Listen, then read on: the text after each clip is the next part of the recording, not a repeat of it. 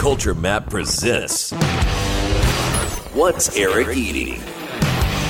From the Gal Media Studios in Houston, Texas, here's Culture Map food editor Eric Sandler. Welcome to What's Eric Eating? Culture Map's weekly look at all things Houston bars and restaurants. I'm your host, Culture Map food editor Eric Sandler. I have legendary Houston chef Mark Holley coming up in a little bit. But first, I'm joined by my co-host this week. He is a frequent traveler and passionate advocate for the Houston food scene. Matt Harris, welcome back to the show. How are you? Doing well, sir. My ears perked up when you said legendary. I don't think that's inappropriate for Mark Holley. No. I thought you were introducing me. Yeah, I don't just go throwing that word around. I think Mark Holley qualifies. A true story. Tough but fair. Yeah. All right. Let us dive right into the news of the week. Topic number one. We're going to flash back to, I'd say March or so when you were on the show. We talked about the fact that the James Beard Awards had snubbed the Houston chefs who were semifinalists. None of them advanced to the finalist stage. And we said, wouldn't it be great if Texas were its own region, just like New York City is? Well, it seems the James Beard Foundation listens to the show because they announced last week that both Texas and California will now be their own regions. They've reshuffled some of the other Western regions to accommodate those changes. New York City has been merged into New York State. Man, I'm just going to throw it to you. What do you think? Is this good for not just Texas, but specifically Houston chefs? Is this a positive development? Interestingly enough, I really think it's good for James Beard. Why do you think it's good for James Beard? Well, they had a problem, which was their previous format couldn't keep up with the expanding dining landscape, and it was becoming less relevant. Right. It was becoming like by keeping New York City as its own region and putting California in with Nevada and I want to say Hawaii, maybe? I believe that's correct. Yeah. That people were going under-recognized, that it didn't feel like a contemporary assessment of the current state of the country as a dining population, right? Sure. So these changes recognize reality, right? Which is something we've known for a long time.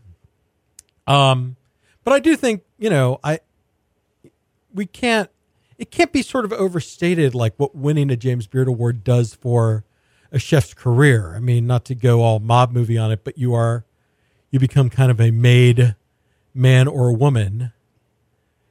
And, we've seen it with Chris Shepard, who's become a national figure since he won. It's helped Justin Yu. It helped Hugo Ortega.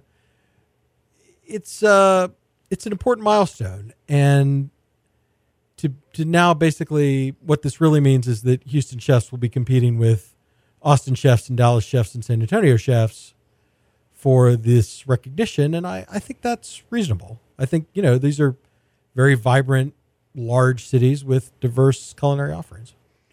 I think so. The part of me still says there's still a challenge there. There's a backlog, right? They're going to have to work through, right? Steve McHugh had cured Odd Duck, Bryce Gilmore at Odd Duck, and then the guy from Olamai, Kevin, whose last name I'm not even going to try to pronounce. Right. It's I forget which one. It starts with an F. No, right. It's Grace Gray. Now I've screwed the whole thing up. Michael. Anyway, right. Michael F. something that I can't pronounce. Correct. I confused him with Kevin Fink of Emmer and Rod. That's on me. But that's one of those. But so anyway, the point is there have been these perpetual nominees, much like Hugo Ortega was until he finally won, who sort of reached the finalist stage, seemingly by default. Yeah. So those people are going to probably earn their recognition over the next couple of years, but then it will bubble up and we'll get new blood in the mix. Well, and I might suggest that Olame is probably more new blood than old blood, which is part and parcel of the challenge. Because speaking of Kevin Fink and Emmer and Rye, that's likely in the conversation. Right. And I mean, locally, maybe this is what gets someone like Martin Stayer at Nobody's or Ryan Lashane at Riel or Jason Vaughn at Nancy's Hustle. Like maybe it's, those guys can all get a shot. As it should be, in my opinion. Not just because I'm from Houston. I love Houston, but I think that their food stands up. Right. Misty Norris at Petra and the Beast will obviously be in the mix. She's gotten a ton of attention. Absolutely. So, and I think the other thing is, they recognized Aaron Franklin a few years ago. There are presumably other pitmasters who might start to be in the mix. I know when I talked to Justin Yu, he mentioned Tootsie It Snows. No shortage of, Louis Miller has already won one of the Heritage Awards, so I would think that's probably not in the mix, but maybe they like what Evan Leroy is doing at Leroy and Lewis in Austin, or maybe they're intrigued by, someone like Leonard Botello at Truth or the guys at Tejas. Certainly what they're doing is pretty innovative, or, Valentina's Tex-Mex Barbecue in Austin. It just, or even our own Blood Brothers, right? What those guys are doing is so creative that, and it just, they're in Food and Wine this month. They just got recognized by Bon Appetit. Like, maybe Kui Wong is down the road. I think you have to be open for 3 years to be eligible, but down the road, like maybe that's, maybe this promotes some of that talent. Well, my guess is there are more changes coming. And I think this is a really good first step. I'm not sure how it all shakes out. One thing would say is there's going to be more attention to the Houston dining scene. Now, how far that carries into the semifinals and finals, I'm not sure at this point. Well, right. Well, there will be Texas finalists, right? So the Texas region will have its, but in the national categories, God only knows. But at least it ensures that the restaurant and chef committee people will have to come here to, just to be current for the Texas category, and then maybe that'll bleed into the national categories. But winning those things, moving on to the finalists with the whole James Beard voting population is difficult because those people are not seemingly coming to Houston. If they come to Texas at all, they're coming to Austin for Austin Food and Wine or South by Southwest. So, it'll be up to the committee in some way to kind of, there are still some hurdles. There's still some obstacles. Yes. Right. So a little bit of TBD. I think it's great for James Beard. Kudos to them. I do think it's a positive for the Houston dining scene. I'm a little more buy and hold. Fair enough. All right. Topic number 2. Matt, when I put together the list of Houston's top 100 restaurants, I knew some of them would close. Not knowing specifically, but just the nature of the restaurant business. Not every place makes it. I didn't think it would be 2 weeks after the list was published that I would lose the first one. And I certainly didn't think it would be Saigon House in Midtown that closed last week. I'm sad about this. I don't know. I ate at Saigon House with you several times. Are you as sad about this as I am? We did eat there several times. It really just was more surprising. Yeah, it seemed to come out of nowhere. They were so busy, especially during crawfish season. They Absolutely. were so busy. Yeah. And consistently good and well thought of. Yes. Yeah, this kind of came out of nowhere. I've traded some messages with Tony Wynn, the chef there. He's, he wants to explore some new flavors. I think they're looking for a new location, but so he'll be back. But definitely a loss for our part of Houston, because I don't know where we're going to go close by to get Viet Cajun crawfish anymore. Isn't there a place opening up in New Braun? development. Crawfish Cafe coming to the Heights. That'll be. It's not quite as convenient, but yes, I think that's what it's going to be, or we'll just keep going to Chinatown like we always do. So yeah, no, I mean it's certainly. Again, I just things happen. You never really know. Selfishly, a little sad because it is very convenient. It was very good. Yeah, it's the nature of the business. All right, topic number 3. I have a bit of a sweet tooth. I know you have a bit of a sweet tooth. This is good news for us. Jenny's Splendid Ice Cream coming to the Heights. They haven't given us a timeline, but they took the old Carter and Cooley deli spot on 19th Street. You've had Jenny's? I've had Jenny's. I had Jenny's in Atlanta last year for the first time. I'm just going to put it out there. It's very good. You may be underselling it. All right. Then I'll okay. You want to challenge me? That's fine. Let me put it to you like this. On the day it opens, will Jenny's be the best ice cream in Houston? Ice cream. Wow. Strong. If we're just talking ice cream, not gelato, not. I would never ask you to disrespect Dolce Nev, but it is a strong contender. I would agree with you. It is very, very good. It is very, very good. Their flavor profiles are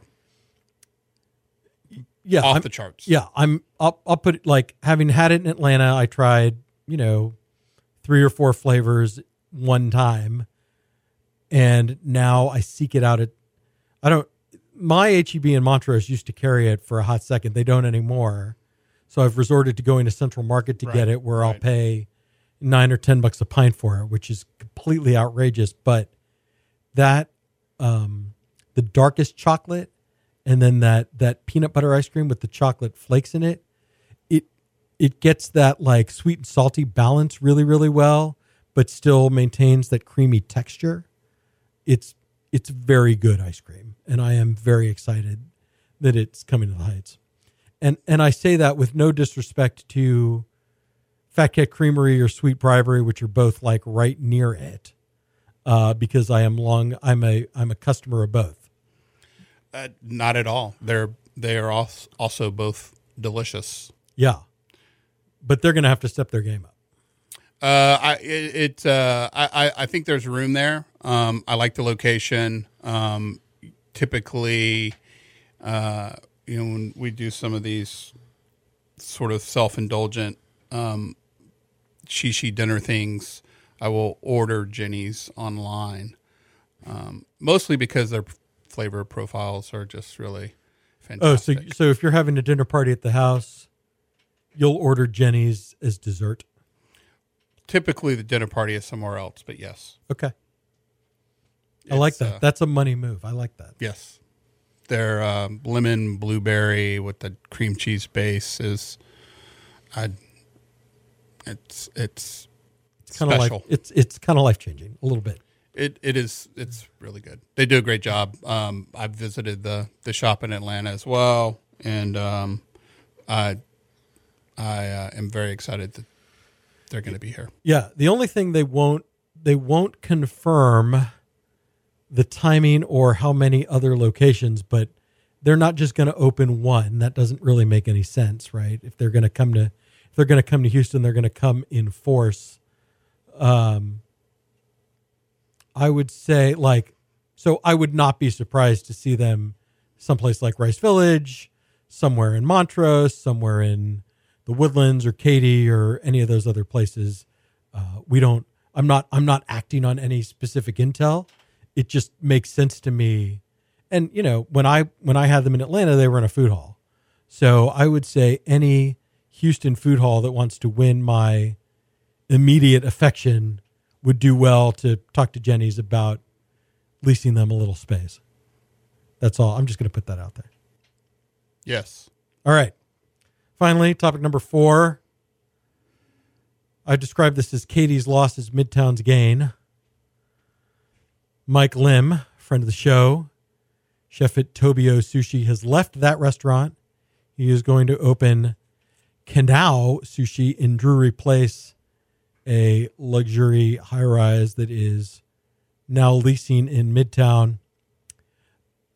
Did you make it to Tobio? I have not been to Tobio yet. I've had a couple false starts, but I have heard consistently good things. Yeah, I've been to Tobio 3 or 4 times. Mike worked at Roca Accor before he left, and I mean I've had consistently good food at Roca Accor. Yeah, I mean I think he made Tobio a destination. You know, his plating, his knife work, his creativity. You know, those tuna dinners where he would take a 200-pound fish and break it down and turn it into courses for people. You know, that kind of theatrical, interactive kind of dining experience is really memorable and really helps people kind of, you know, it's something different. It's even compared to a regular omakase, which is already an elevated experience. It's a very memorable evening. He's going to bring all of those tricks to Canal.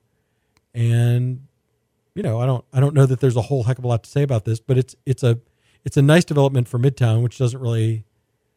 Ooh, do I disrespect the fish by saying Midtown doesn't have a signature sushi restaurant? That wouldn't really qualify as disrespect as much as just a declarative statement. Right. Well, there's opportunity. Yes. Especially when you have something like 27 stories of residential population above you, all of whom are paying, $1,800 or more a month to live there. They might really like a restaurant like that. Yeah. A really elegant sushi restaurant with a really talented sushi chef. Yeah, I'm looking forward to it. I mean, you know, that's there's a nice concentration of what I would consider good to very good sushi places, and kind of that radius of Midtown going over to Kata and MF Kata, MF, and now Kokoro and Bravery. I mean, you know, there's. Yes, can we just say, if you haven't been to Kokoro, you really should go. It's the best restaurant in Bravery, in my opinion, with no disrespect to the other 4. And also, it's probably a top 5 Houston sushi restaurant.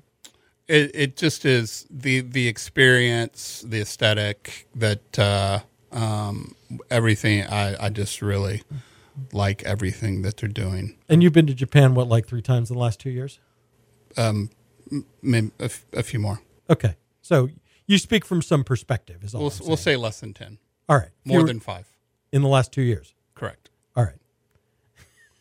So you have that opinion about the sushi with some perspective and experience is the point I'm trying to make to the listeners who don't necessarily know you and who aren't following you at That Guy Houston on Instagram, which they should be. That's very kind, but Kokoro is very good. Kokoro is very good. All right. I'm a fan. Canal will be very good. Yep, looking forward to it. All right, that does it for the news of the week. We'll be right back with our restaurants of the week. Stick around. You're listening to What's Eric Eating? Matt, for our restaurants of the week, we're going to talk about a new Tex-Mex restaurant and a new sandwich shop. Let's start with Candente, the new Tex-Mex restaurant from Sam Brooks Management, the owners of the Pit Room and 1751 CN Bar. Like 1751 CN Bar, you were on the team that built the restaurant for Sam Brooks. I say that in the interest of both full disclosure and to congratulate you on the transformation of the Cane Rosso space into a Tex-Mex restaurant. It flows better, in my opinion. Just the simple act of moving the front door from like halfway down the side of the building to very close to the parking garage is just like such a logical, small thing, but it makes the experience a little more comfortable. Just that, that 5% better. So tell me a little bit about kind of the other changes you made to the space, because we'll start with that. I really would just encourage people to go and experience for yourself. But it's a very modern, the I believe the tagline is handcrafted Tex-Mex, and it's got a nice contemporary feel.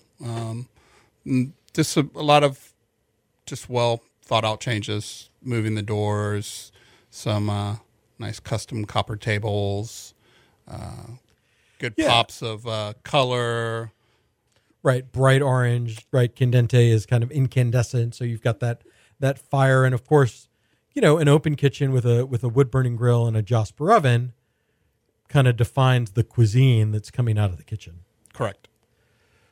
All right, so let's talk about the food. I mean, at this point, like we all have our favorite Tex-Mex places. Somehow, Candente's been open for in the 2 weeks it's been open. I've been 4 times. This is it's very close to where I live, which makes it easy, but also very dangerous. This is very good Tex-Mex. Yes, let's say I'm very serious about food. There's a nice red line between what I do for work and my opinions on food, and I will say it's very good. Right. If you didn't think it was very good, we just wouldn't talk about it. I'd talk about it with somebody, one of the other co-hosts, I think, would be sort of the compromise. I think that's fair. But let's talk about some of the things that make it so good. Chips and salsa, right? You get your choice of, they give you red and green. The red, smoky, the green, more herbal's not really the right word, but it's got that tomatillo acidity to it. The queso is creamy. It melts your chips properly. The tortillas are soft and fluffy. But really, I think it's the wood smoke from those grills that really kind of defines the fajitas, the pollo asado, the carnitas are sorry, Michael, I'm gonna do this. The carnitas are fucking incredible. I mean, it's unreal how good they are. Why are you apologizing to Michael? Because he's going to have to bleep that word out. It's more work for Michael. Oh, I thought you meant Michael Sandbrooks. No. Sandbrooks Michael Sandbrooks is to be congratulated for how fucking good his carnitas are. They are crispy on the outside. They are juicy in the middle. They are one of the best bites of pork I've had in a really long time. And I say that knowing how good those Chipotle barbecue sauce smoked pork ribs are, also on the menu. I don't know what are you've been maybe even more times than I have. What are you sort of gravitating towards over multiple visits to Candente? I'm really like their cheese enchiladas quite a bit. Yeah, classic chili gravy, right? Nice gooey cheese, and those enchiladas are pretty solid across the board. The beef enchiladas are very addictive. I like that you can get a combination plate with a crispy beef taco, a beef enchilada, and a cheese enchilada for $16. That seems very reasonable to me. I was at the new Los Tios. That's essentially the same as what they're charging for the same plate. For the quality of what they're doing at Candente, it is noticeably cheaper than its obvious competitors like El Tiempo and Papacitos and Ninfas. And, that you can get an $8 house margarita at a time of $10 and $12 cocktails, I appreciate that. Yes. And as a non-drinker, I appreciate that they have quality aguas frescas. Yeah. 3 of those plus Topo Chico plus, my beloved Coke Zero that I need a certain amount of. Yeah. That presentation of the Tampa with the cheese enchiladas and the Neiman Ranch ribeye below it, that's pretty good eating. I'm a happy boy. Yeah, I have not had the ribeye fajitas yet. I have not paid up for that. But as someone who has frequently described filet as mushy and flavorless, I think filet fajitas are stupid. I've said that on the show multiple times, usually in the process of making fun of my beloved friend Mary Clarkson, who loves them. But ribeye fajitas, fatty, beefy, like that makes sense to me. That I will pay for. Yes. And also, they're delicious. I believe you, and I look forward to trying them. Anything else? No, I just, I think it's just would encourage people to go. The menu is really flexible. They've got some vegetarian options. I think the price points are reasonable. It's a very good value proposition. And you can go for snacks, happy hour. The queso's great. The nachos are great. You could go for a dinner. And you could go with the group and get that $105 platter with the fajitas and the quail and the shrimp brochettes and the grilled shrimp and the carnitas those shrimp and the whole thing. are serious. Yeah. Congratulations to those guys. I'm a huge fan I'm a huge fan of the pit room. I have been basically since the day it opened, and Candente is a really smart extension of what they're doing. And frankly, I would not be surprised if they are looking to grow that to additional locations. And then just briefly, I want to talk about Ike's Love and Sandwiches. This is the California-based sandwich shop that just opened at the corner of 11th and Heights. It is in the same shopping center as Dish Society, if that helps orient it for people. Across from 8 Row Flint. Across from 8 Row Flint. What I thought was semi-interesting is that the local partner in this particular venture is Mark Appel. That may not mean anything except to the most devoted of Astros fans who, I don't, keep throwing around that. I don't want to disrespect anybody, but it would not be completely inappropriate to call him one of the most notorious draft busts in Major League Baseball history. I came here to talk about food. I'm sorry. I was not prepared or apprised of this format change. Right. We're not going to talk about the baseball career of Mark Appel. But anyway, the point is he's not throwing a baseball anymore. He's in the sandwich business now. If we want to talk about present day Astros. Very exciting. Very exciting. They have overcome not having Mark Appel in the rotation. Somehow they have muddled through to break sometime this week, though, will break the team record for most wins in a season. No one's more surprised about that than you. That's not true. Oh, I mean me. Fair enough. All right. But let's talk about Ike's Love and Sandwiches. We're in kind of, we had Mendocino Farms, another California-based sandwich shop that opened. Those combinations can be a little bit, adventurous isn't the right word. Baroque is maybe too negative. Those Mendocino Farm sandwiches are somewhat complicated, right? The sandwiches at Ike's are pretty straightforward. They are different meats and cheeses with sauces and your choice of 3 or 4 different kinds of bread. They are more like what I think of as a sandwich, just from their ingredients, the way they assemble ingredients. And more like a sandwich shop. Yeah. I don't think of Mendocino Farms as a sandwich shop. Right. Right. Mendocino Farms is a restaurant that serves sandwiches. Ike's is a sandwich shop. Shop. Easy for me to say. What did you think of Ike's?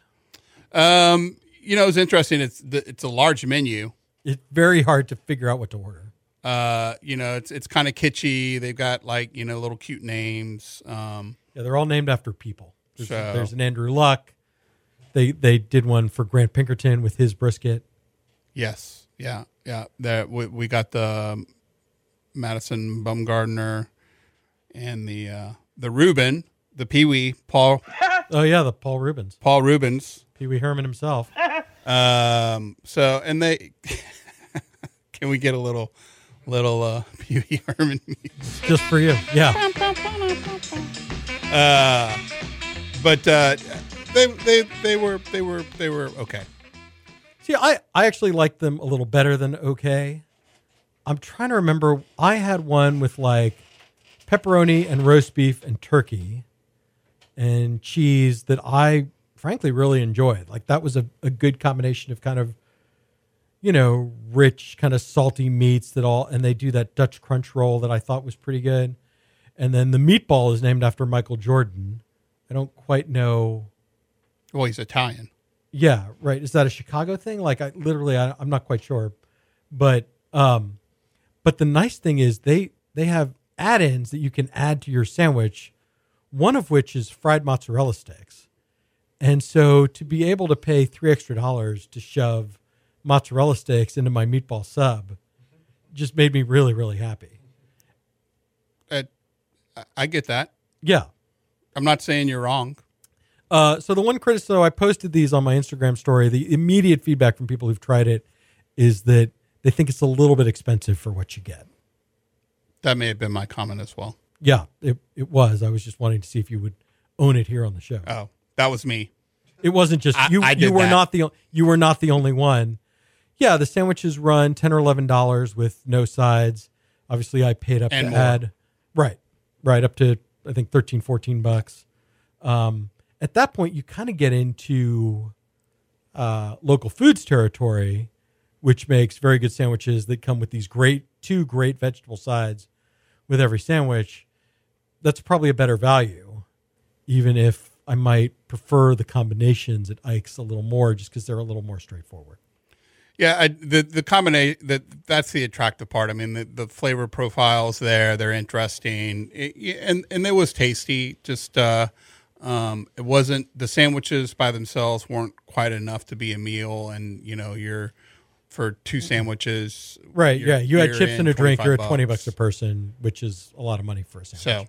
So, and which is fine. And if that makes sense to you, I'm not saying that that's a bad thing. Yeah, I'm not here to tell other people how to spend their money, but just sort of be aware that, a sandwich and chips and a drink is probably going to run you $17, $18, $20. Sure. And then the only other thing about eating there is there's not like ventilation for the oven that they use to heat the sandwiches. So there was like a haze in the dining room that was extremely unpleasant. And I inquired and was told that they're going to have a hood. I don't know that I will eat in that. I might eat on their patio in nice weather. I might take it to go. I don't think I'm going to eat in the dining room again until there's not a haze. I don't specifically recall a haze when I was there, but I did take it to go. So yeah, distinct, smelly cloud in the ceiling of the restaurant. Really, really unpleasant. Yes. Well, my general smell is pleasant, so it may just have been just me. Yeah. Preventing but yeah, I got it to go. And it is kind of a small place, but if I'm in the Heights area, in the mood for a sandwich, would I stop by? Probably. Right. And I don't know that I'll seek it out necessarily. I don't really crave sandwiches all that often. When I do, I tend to go to Kenny and Ziggy's. But if I assume they will open more of these. Inevitably, one of them will probably come somewhere near the Gal Media office, near the Galleria, and then I will probably be a more regular Ike's Diner. Matt Harris, thank you very much. True story. I'll be right back with Mark Holley. You're listening to What's Eric Eating?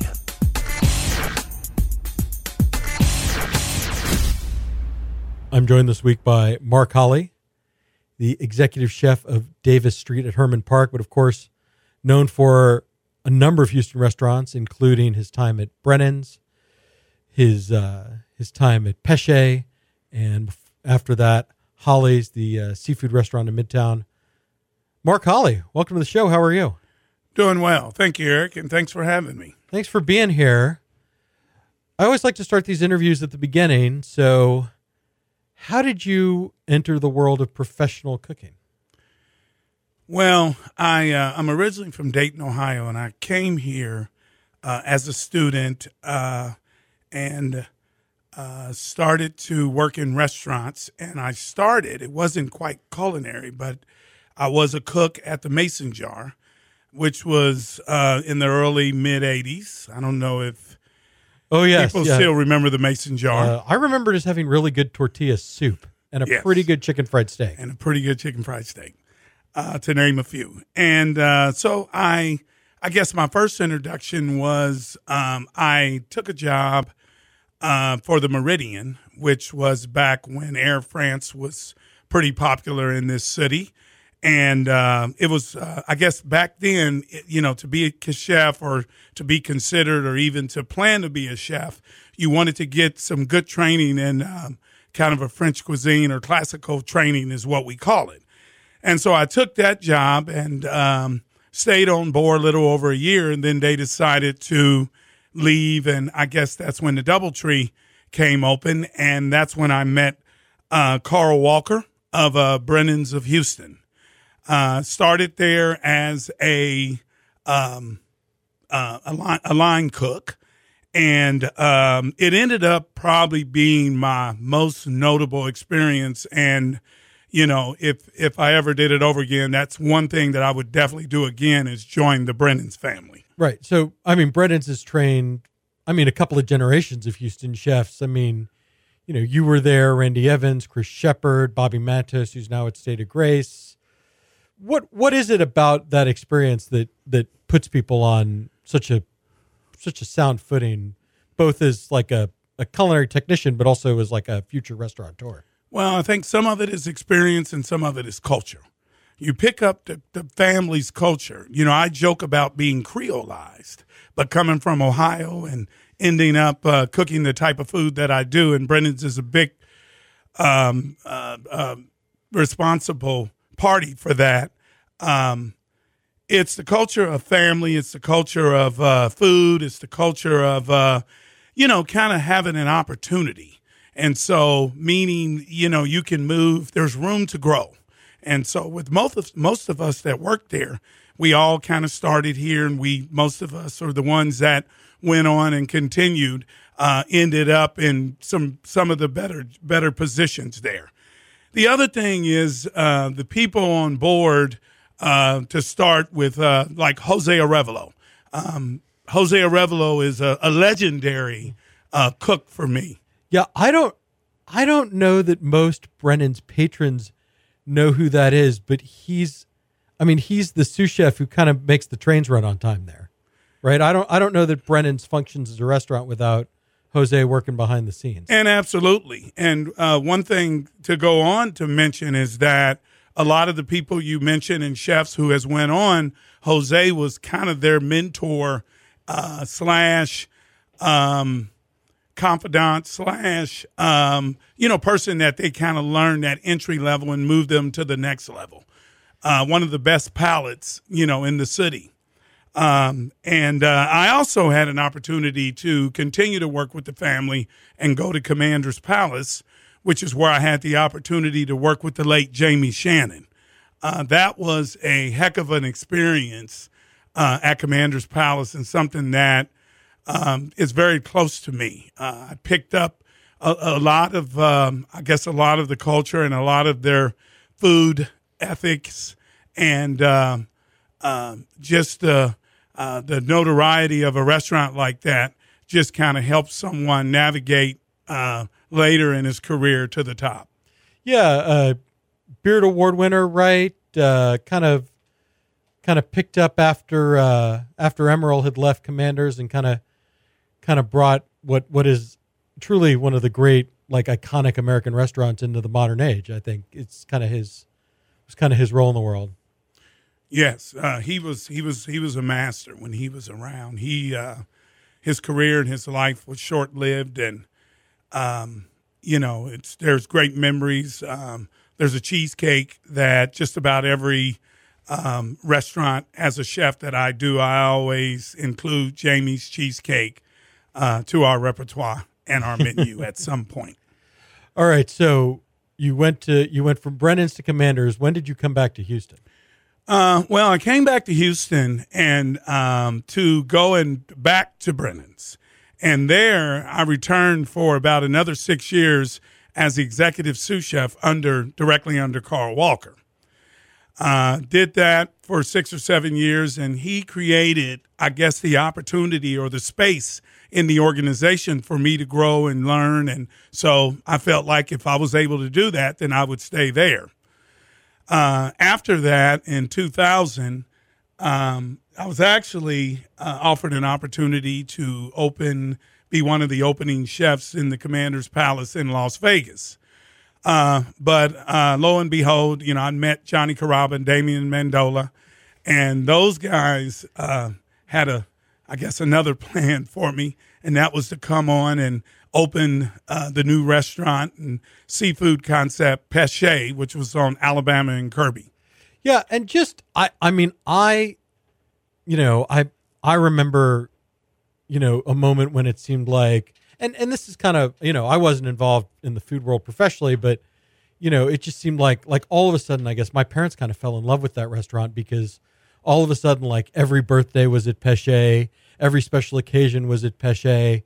I think I told you this story once where we went there with my grandmother and my sister and her then boyfriend, and they all ordered the Dover Sole Special, which flagrantly violated. My father had a rule: you could order whatever you want as long as it wasn't the most expensive thing on the menu. But once Grandma did it, he couldn't correct my sister or now her husband, and so he got a massive bill that he was very unhappy about. But that wasn't your fault. It was a very delicious piece of fish. But just talk about kind of Peche's role in the culinary world, because I feel like it had a moment as maybe one of the best restaurants in Houston for a period of time. Well, one, and maybe I should have started to say this, is my cuisine that I'm known for is basically responsible, me being a product of my environment. And so being at Brennan's and being kind of Creolized, at Peche, I met Johnny Carrabba, who was one of the smoothest operators in the front of the house that I've ever worked with, and Damian Mendola, who was a front of the house entrepreneur, but also a great chef. He shared recipes. He shared some of his organizational skills, things that contribute to what I am all about and how I structure each kitchen that I move into. Right. So you had kind of the French Creole tradition from Brennan's, Johnny and Damien, both known for Italian cuisine. So how did you blend that at Peche? Well, so there was two chefs who inspired me at that particular time. And one is Javier Lopez. Javier is from Mexico, and he worked with me at Brennan's, but he was my sous chef. And we started dabbling into some Mexican dishes and just some culture, some Mexican philosophies with food and so on, with the flavors and the chilies and so on. There was another gentleman, Jonathan Long, who was from Cambodia, who worked for Grace's at Carrabba's from some period of time, was from Cambodia and was the one who really introduced me to blending the whole Creole thing with a little Asian twist. So up until today, that's part of my cuisine, which I'll get to when I get to Holley's. But Jonathan was one of the guys that really paved the way and taught me how to take those flavors and balance them in a culture of Asia, which I wasn't really familiar with at that particular time in my career. All right. So Peche kind of takes off. It has a good run. You'll have to help me out here. At some point, Tillman Fertitta buys it, doesn't he? Tillman bought it. It was probably 4 years after it was open. I mentioned Creolized, and he mentioned Italianized through the Carrabba Mendola. And, there was a time that, I spent with Landry's, and I joke about the Landry knives, but I spent 6 years after Tillman had bought it, and I was pretty much the operating partner chef there, and tried my best to keep everything as spec and as to what, I intentionally planned for Peche to do. It was a great experience working with Landry's. I learned a lot about the numbers, learned a lot about business, and also being able to reach the clientele from a chef's perspective and finding out what people really like and what they really want, and getting out in the dining room, which is where I started the early part of my career doing. Yeah, so can we have one good Tillman story? Is there like one colorful on the record anecdote. All right. So we had a great coconut cream pie. It was rather intense. Very good coconut cream pie. We used a certain amount of instead of using the milk in the traditional way, we did carnation milk, and we tried to keep it as old school as possible. And it was a great coconut pie. Tillman had mentioned that his mom's coconut pie, that he liked it, and it was a little different, and he kind of recommended that we put it on the menu and take my coconut pie off the menu. So. We talked about it, and there were some guests who were a little concerned with it. And this was before I even tasted it. And so I kind of argued the point, and I didn't get around to taking it off. And two or three visits by Tillman asking about the coconut pie. And so one day he was actually there, and I was off. And so he decided to 86 the pie and left the recipe and just asked me to please try it, taste it, give me my opinion, and see if we could improvise on it. And so it is a good kind of a modern take on a coconut cream pie. Chefs are very opinionated and somewhat selfish. And, I had my mind made up that I didn't want to really do it, although it was a good pie. So long and short. Was it better than your pie? There's not a lot of coconut cream pies that I think was better than my pie out there, period. So we can all laugh about it. We ended up putting it on the menu. It is a really good pie. You can find some of it is in his establishments. But that was really the only argument that I felt was a worthy argument that I had with Tillman the 7 years I was with him. All right, so Peche kind of comes to the end of its run. And then you kind of laid low for a couple of years. Then you opened Holley's in Midtown. How did you? So you had all these different experiences, and I just Holley's was kind of this. It had a lot going on, and really kind of synthesized like your cuisine. I think it was definitely a step forward for you. How would you describe what you were trying to achieve with that restaurant? Well, so going into Holley's, I had to really stop and think about who is Mark Holley, what has he done, and it was my namesake, and there's a part of me that I really didn't get an opportunity to express in my food in the earlier years, which was Southern cooking. Right, which doesn't necessarily seem like an obvious thing for a boy from Ohio. Right, although my mother was from Georgia. And I experienced several cuisines young in life. I was probably one of the few guys in my neighborhood that ate anchovies on his pizza. But also, and that was my father's home. And then in my mother's home, she was a true Southern cook to this day, which is where, and I'll tell you a little bit more here shortly, I've infused her recipes and kind of that whole Southern side that we grew up with. Right, because we can be explicit about this. You'd spent your whole career kind of working for other people. And then at Holley's, you got the chance to do your own thing, like very clearly your own establishment. So what were you doing at Holley's that was different than what you had done previously? Well, so when I went in and I thought about Holley, it took me back to a lot of parts of this interview, working with Javier Lopez, working with Jonathan Long. And so today, at Holley's, my cuisine was Pan-American, which is Central and South American ceviches, etc. And it was also Pan-Asian, which is what I talked about, getting from the relationship with Jonathan Long. Our Thai snapper, our shrimp with Moscow, and those type of favorites were kind of our Pan-Asian, Pan-American. I've always been seafood, so that was easy. But I threw in the whole Southern twist with the collard greens and the kimchi and Hoppin' John and a few other specialties, as well as the coconut cake. Yeah, and you had a couple of very promising up-and-coming chefs when you opened that place, right? You were working with Brandon Silva, who's now at Wooster's Garden. Right. Kenton Marin, I know. Yeah, he's a chef at a restaurant in Mexico. Yeah. Patty Delgado, who's at Vibrant. She's a chef at Vibrant, who is my executive sous chef for the majority of the time. And there was one other gentleman, Alejandro Betancourt. He's in Belize right now. He was a great guy. He also taught me a lot about ceviches and about South American cuisine, and he was from Colombia. Yeah, I want to say he was at Latin Bites at least for a little while. Yes, he was there before he came to Holley's. Right. So, all right. So this, so you had this huge restaurant, like 10,000 square feet or some crazy, right? It was a little over 6,000, about 6,700. Yeah.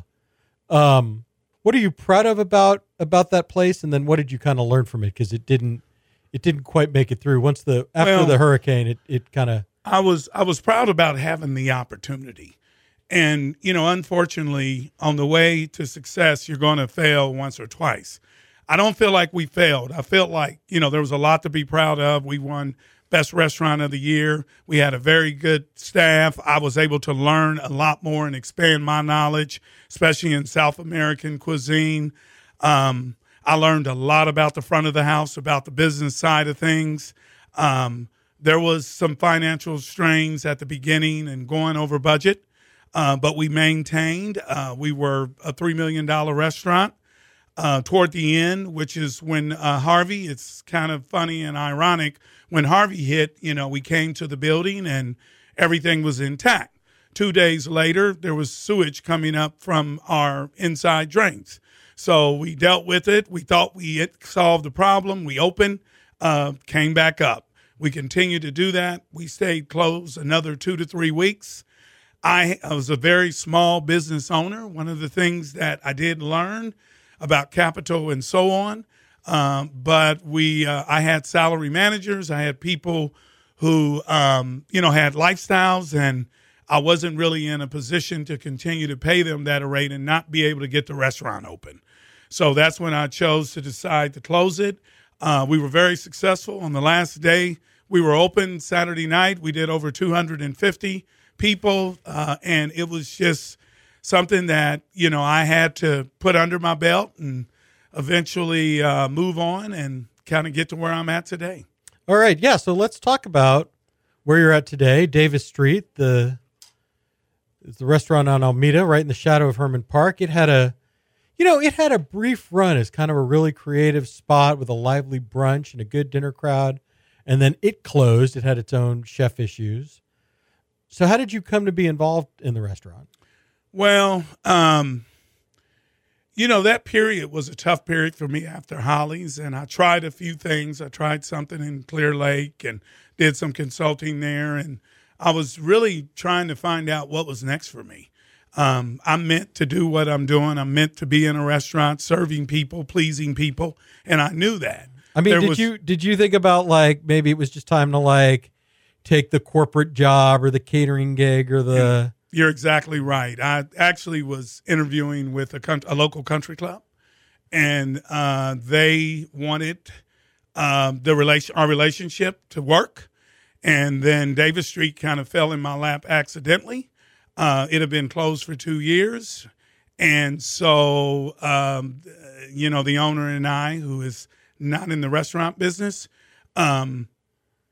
decided to reopen it, and it's sort of a continuation of Holley's, as well as there's some, if you look at my cooking, I can't avoid, the Pesce taste and flavors, can't avoid Brennan's, and so it's a combination. I think of what I have, my career. We have a side on the menu that has classics, so that's some of the stuff that Chef Mark Holley has done over the years. I was able to get probably 20% of my employees. There's a lady there, her name is Teresa Florentine, who's worked with me for 16 years. My sous chef, Ricardo, has been with me, English, for about 6 years on and off. Several of the waiters. My assistant manager, Bella, has been with me. She was with me through Holley's, and I just picked up a new sommelier, Glenn Newbeck, who we're really excited about, and definitely get in and try some of our great wines. All right, so I want to talk about what you're doing at Davis Street, but I want to back up for just a half a step. You had the choice between the country club and the restaurant. knowing essentially that the country club would be an easier lifestyle, right? Like a simpler service, all that. Like, why go back into a restaurant with all the stress and the pressure and the demands? Well, I think it would have been more stressful at the country club because maybe that isn't where my passion was. Okay. You know, I joke about never working a day in my life and enjoying going to work every day and being with people and creating food. I'm more of a liaison now in the front and the back of the house. I have a chef de cuisine and a sous chef. And so I'm doing what, naturally, what I was born to do and what I was put here to take care of people and create and really, I want to feel like, I'm a mentor. I've worked with a lot of people, a lot of chefs, a lot of young chefs who are still up and coming. And so my goal is just to get in and have fun and share as much as I can, give away as much as I can through recipes, development, and so on. And so it was a much easier, less stressful life than probably country club. I probably would have made it somewhat difficult. I probably would have tried to change it to a restaurant, and that probably would have been a little difficult, for the members. But I'm probably less stressed now because I'm having fun. I'm cooking. I'm in there. I'm working with people. I'm mentoring and just developing people into, their next level in the industry. All right. So what are you said you've got some sort of Holley's classics on the menu. You've got, how much is sort of Holley's and how much is sort of, if you asked me about what Davis Street was, they did a Thai shrimp dish that was very popular. And it's very popular. We put a little twist on it, but left it what it was. It's still a great dish. Holley's is probably 70%. There's a few ideals and, creations from Pesce that we've kind of redone. Brennan's is the foundation of my food, so it's all over the menu. And so there's some new things, that we're working on. I want to get to where, we can do, and I have a chef coming on who's going to do some research and development with me, and we're going to work with fermentations and making more sausages, kimchis, and so on, something that in some of my other endeavors I just never found time to do. So I'm at a point in my career where I have the staff to hold down the fort, and I can venture on and just continue to kind of recreate some new things. Yeah, you've been open for what, about a month? 1 month, 4 weeks. How's it feel to be back in the kitchen? How's it going? It feels great. It feels great to be in the kitchen, to work with people. We are presently open for dinner between 5:30 and 10 o'clock, 11 on the weekends. We open. We're going to do a Sunday supper. And so when I think of Sunday supper, I think about mom. I think about grandmoms going over there. You know what everyone who's listening to this is thinking about right now, right? 2 words. Fried chicken. That's right. And so we're going to definitely offer fried chicken. It's kind of one of those things. It's going to switch from week to week. But the fried chicken, the mac cheese, and some of the favorites will be there. When you went to Grandma's house, you didn't always ask what was on the menu. You showed up. You showed up with an appetite. And you probably made a little small reservation. So you definitely want to do that and let us know you're coming by. But it's something fun. We are going to do red and white checkered tablecloths and mason jars. We'll give our staff a chance to scale down and put their blue jeans on. And we just want to have fun and just share that whole Southern flavor and tradition. Yeah, I love that you're known for these like intricate seafood preparations, delicate ceviches, but also like maybe the best fried chicken I've ever had in my life. Cast iron fried, properly brined and breaded. It's excellent. Well, thank you. The first 15 years in my career, I'd never cooked Southern food. So halfway through Pesce, I started looking into it. And it wasn't considered sort of worthy of a chef of your level, right? Or the kind of restaurants you were working at. Right. So it's driving a lot of American gastronomy and has for the last 15 years. Yes. But it's not, it's got to feel good that you can express that side of your culinary heritage. Yes, it does. Mom would be proud of me, and Grandma probably would too. We're also doing brunch. We're going to do brunch on October the 20th. It's going to be kind of a New Orleans style brunch. So we have some of our stuff we did, our items we did from Holley's. And we're also we got some newer items we want to do as well. And one other thing, just to get to the close, is on Wednesday night, we're going to do Wednesday and jazz. So we're going to kind of tone everything down, put some candles and white tablecloths and kind of make it romantic, or just make it to where, you can come, you can relax, you can listen to jazz, you can get a shot of your favorite scotch or bourbon, and just create a good environment there for a little music on that particular day. All right.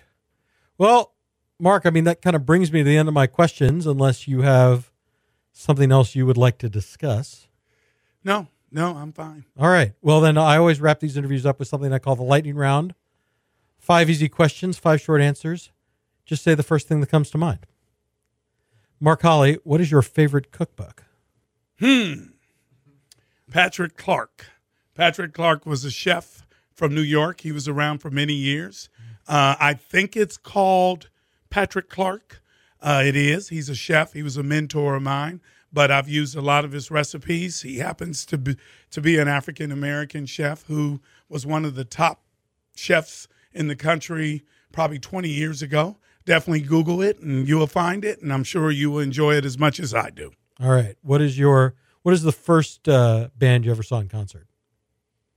I saw, as a kid, the Funkadelics, George Clinton, land a Mothership Connection in Cincinnati, Ohio. It was the first time I ever traveled outside of Dayton, which was 4 hours away. But we all got in a station wagon and we went there. And this was probably back in the 70s. Yeah. But if you guys know about George Clinton and the Funkadelics, they landed the Mothership Connection that night, which was a big ship that they had on stage. That's a great answer. What is your fast food guilty pleasure? It has to come from a restaurant with a drive-through. With a drive-through? Yeah. That's how I define what constitutes fast food. That's a tough one. I'm a big chicken fan. Wow, that is a tough one. It would have to be one of the fried chicken places. I would have to, if it has a drive-through that kind of takes away. Believe it or not, I'm gonna be totally honest here. Whataburger, after work, after turning down sugar all day because I'm always on a diet and trying to keep everything clean, and then being able to sneak home but before I go and have a wine, I'll stop by Whataburger. All right. Then who is your favorite Houston sports figure, past or present? Probably Warren Moon. It's good. He must have been a Pesce regular back in the day. He was, and he made it to Holley's a couple times. But the other thing, it was during an era when African American quarterbacks were just starting to really evolve, and he came from Canada. And he stumbled a little bit, but he ended up breaking a lot of records, and I believe he made it. He's in the Hall of Fame. Absolutely. Yeah, we got to get Deshaun Watson into Davis Street. Yes, absolutely. All right, and then finally, when you go out for pizza, what is your go-to pizza order? What are your favorite toppings? Ooh, so I'm gonna start with anchovies because that's where it has to all start. I'm more of a meat lovers. I'm a sausage, pepperoni, just, if they have ham, Canadian bacon, but definitely finish it, with onion, peppers. I'm kind of a deluxe guy because I love vegetables. I think they add a lot to the pizza. So if you look at Supremes or whatever, I like those loaded with jalapenos, and sometimes some not jalapenos, some anchovies. And sometimes I get them on the side. All right. And then give us the website and Dave and everything for Davis Street. Well, it's davisstreet.com. You can make reservations through Open Table. Just kind of Google or go to Davis Street, and it'll direct you directly to our restaurant or our site. Mark, thanks for being here. Thank you for having me. All right. You can follow me on Twitter at eSandler, on Instagram at Eric Sandler. Keep it locked on culturemap.com for all the latest Houston bar and restaurant news. Thanks so much for listening. I'll be back next week.